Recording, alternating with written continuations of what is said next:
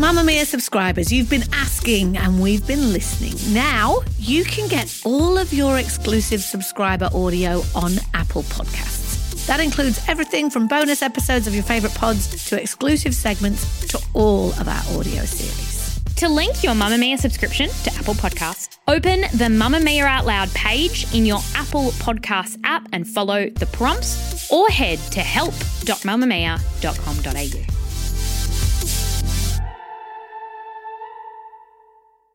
You're listening to a Mamma Mia podcast. From Mamma Mia, hi, I'm Claire Murphy. Welcome to The Quickie, getting you up to speed daily. A new ally has joined the fight to help Australia battle the COVID-19 pandemic, joining AstraZeneca and Pfizer in the vaccine mix. The Therapeutic Goods Administration has given provisional approval for the use of Moderna for Australians aged 18 years and over. So how does Moderna stack up against the other two vaccines? Today we take a look at the latest weapon in the Australian war on COVID.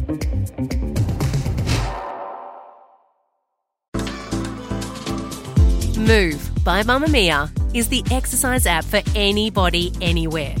And in case you missed it, we dropped a brand new stretching collection that can be used to improve mobility and bookend your favourite sweat sessions.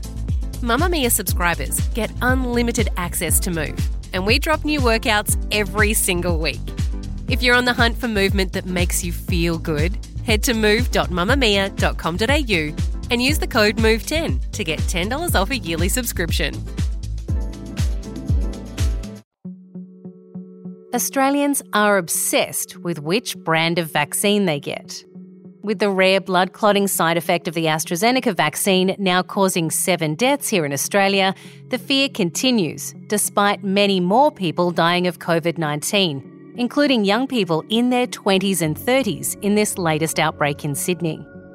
It didn't help that earlier this year, several European countries stopped using the AstraZeneca vaccine for the very same reason, and that our own panel of immunisation experts changed the advice on the recommended age cutoff for the higher risk age groups, only recommending it for over 60s. But Delta has changed the playing field, with many young Aussies now rolling up their sleeves for the AstraZeneca vaccine in the past few weeks, as allowances are made for anyone over the age of 18. But while the fight has raged on between who gets AstraZeneca and who gets Pfizer, a third option has now been approved by the Therapeutic Goods Administration, Moderna. The TGA has given provisional approval for its use in all Australians aged 18 and over, the government ordering 25 million doses, with 10 million of those expected to arrive before Christmas. A further 15 million will come as boosters in 2022. It's already being used in many countries across the world.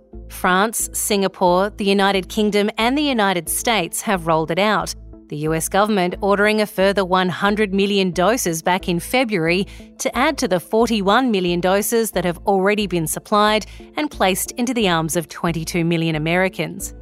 Moderna is also supplying 160 million doses to the European Union, 50 million to Japan, 40 million to Canada, 40 million to the Republic of Korea, 13.5 million to Switzerland, 10 million to Colombia, 6 million to Israel, 5 million to Taiwan, and an undisclosed number to Qatar. The first clinical batch was produced in February 2020, and the first dose was given to a trial participant on March 16 that same year. They recently published the results of a study that shows it maintained both binding and functional antibodies against SARS-CoV-2 variants for 6 months after receiving the second dose. They also named Australia as one of the potential locations to start trials on the vaccine in children under the age of 12. So who are Moderna, and how does this vaccine differ to the ones we have already? Are there any new and interesting side effects we can expect from this one? Professor Thomas Price is a molecular biologist and leader of the RNA biology group at the Australian National University's College of Health and Medicine. Professor, firstly, who are Moderna? Do they have other drugs on the market here in Australia that we'd know them for? Moderna's first drug in the market is this vaccine. I think the company was founded just over 10 years ago, similar to BioNTech, the company that developed the Pfizer vaccine. These companies were formed primarily with the intent to make mRNA therapies against other diseases, for example, cancer and other major medical problems. So they used this mRNA technology to pivot and make a COVID vaccine. Can we talk about the similarities and differences between the Moderna vaccine and the Pfizer vaccine? Because I understand they're both mRNA versions. Is that right? That's right. They're both mRNA vaccines and they're really highly similar. They differ in some of the technical details as to exactly how they design the mRNA and how they deliver it. But the basic principle is the same.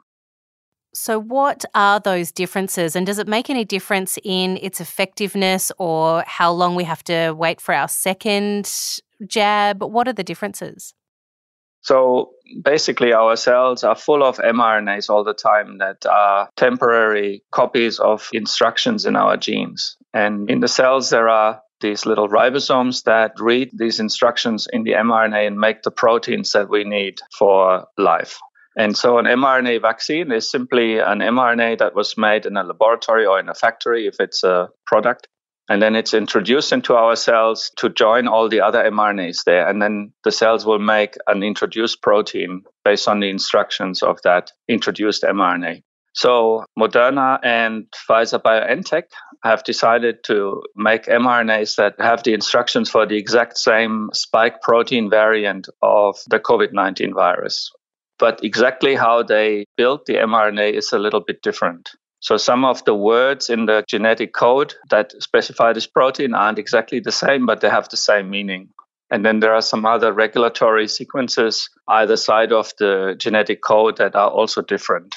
So it may be that that's part of the reason why the dose for the two vaccines is slightly different. So it's a 30 microgram mRNA dose for the Pfizer-BioNTech and 100 microgram for the Moderna.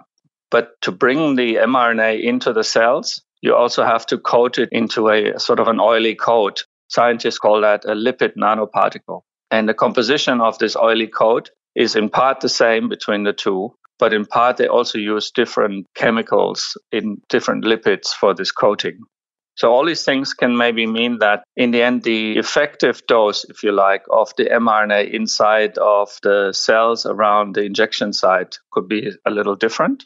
And that's why they have chosen these different formulations.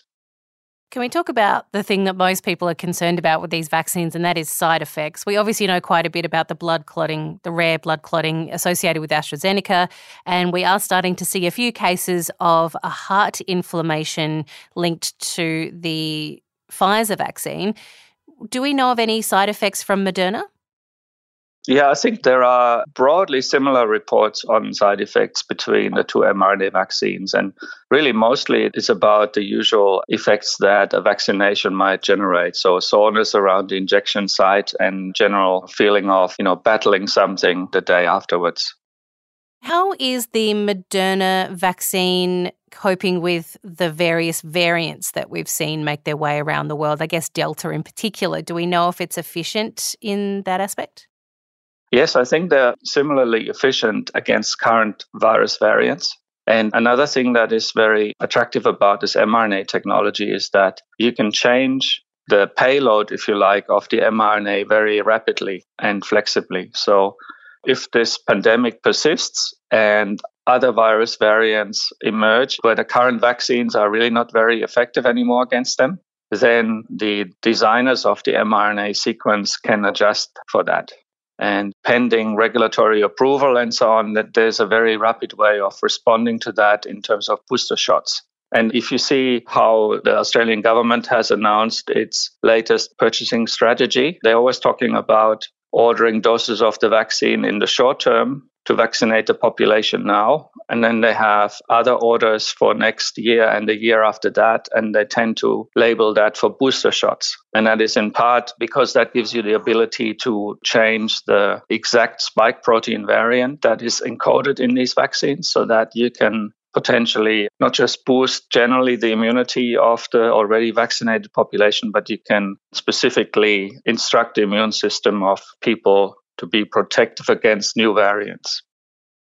how effective is it compared to Pfizer and AstraZeneca? We hear percentages in the 90s for the most part. Does Moderna stack up the same way? Yeah, I mean, the two mRNA vaccines really in all the published and peer-reviewed trials have had very, very similar numbers. Now we know that these vaccines don't necessarily stop us from transmitting the COVID viruses, but it does prevent us from getting very sick and dying from it. Do we know if Moderna has shown that it has had some impact on transmissibility? Broadly speaking, the viral load, or more generally the infectious agent load in a person, will be lower if they have been vaccinated. And it could be up to the point where basically they will never have any detectable infectious agent in them because they're so quick in knocking it down. It really depends on the strength of the immune response in the individual and how divergent the virus has become compared to what the vaccination originally was against, as to whether a vaccinated person will be infectious or not, and to what degree. The Department of Health has advised that the Moderna vaccine will be rolled out via the community pharmacy program and workplace vaccination programs, leaving GPs to focus on distributing AstraZeneca and Pfizer. But Moderna isn't the only vaccine that could be added to Australia's arsenal against COVID-19. The Novavax vaccine is also currently being assessed for use here, possibly later this year, according to the Australian Government Department of Health website. They're estimating that we'll have access to 51 million doses of it if it passes the TGA approval process. It's a protein vaccine, which is different to both the AstraZeneca viral vector vaccine and the Pfizer and Moderna mRNA versions. It uses a non-infectious component of the coronavirus, usually the spike protein, to stimulate an immune response. A recent survey by the Federal Health Department shows that 79% of Australians are now willing to get or have already gotten their jab, up 7% since the last survey in July. Hopefully, with access to more vaccines and the willingness of Aussies to get vaccinated on the increase, we can pull ourselves out from ranking 35th out of 38 countries in the OECD for our vaccine rollout performance. That's the Quickie for today. This episode was produced by myself, Claire Murphy, and our executive producer, Siobhan Moran-McFarlane, with audio production by Ian Camilleri. And if you're keen to shoot us some feedback on the show, we'd love to hear what you think. Like ALW171, who wrote, "I usually hate listening to the news, but I love this. I like hearing the headlines so I know what's happening in the world." Bushman768, who was disappointed that we mentioned the COVID vaccine in the breastfeeding episode. Or Why Now, who wrote that they love the highly qualified, credible experts that speak on the show. If you have some feedback, just rate and review us in your favourite podcast app.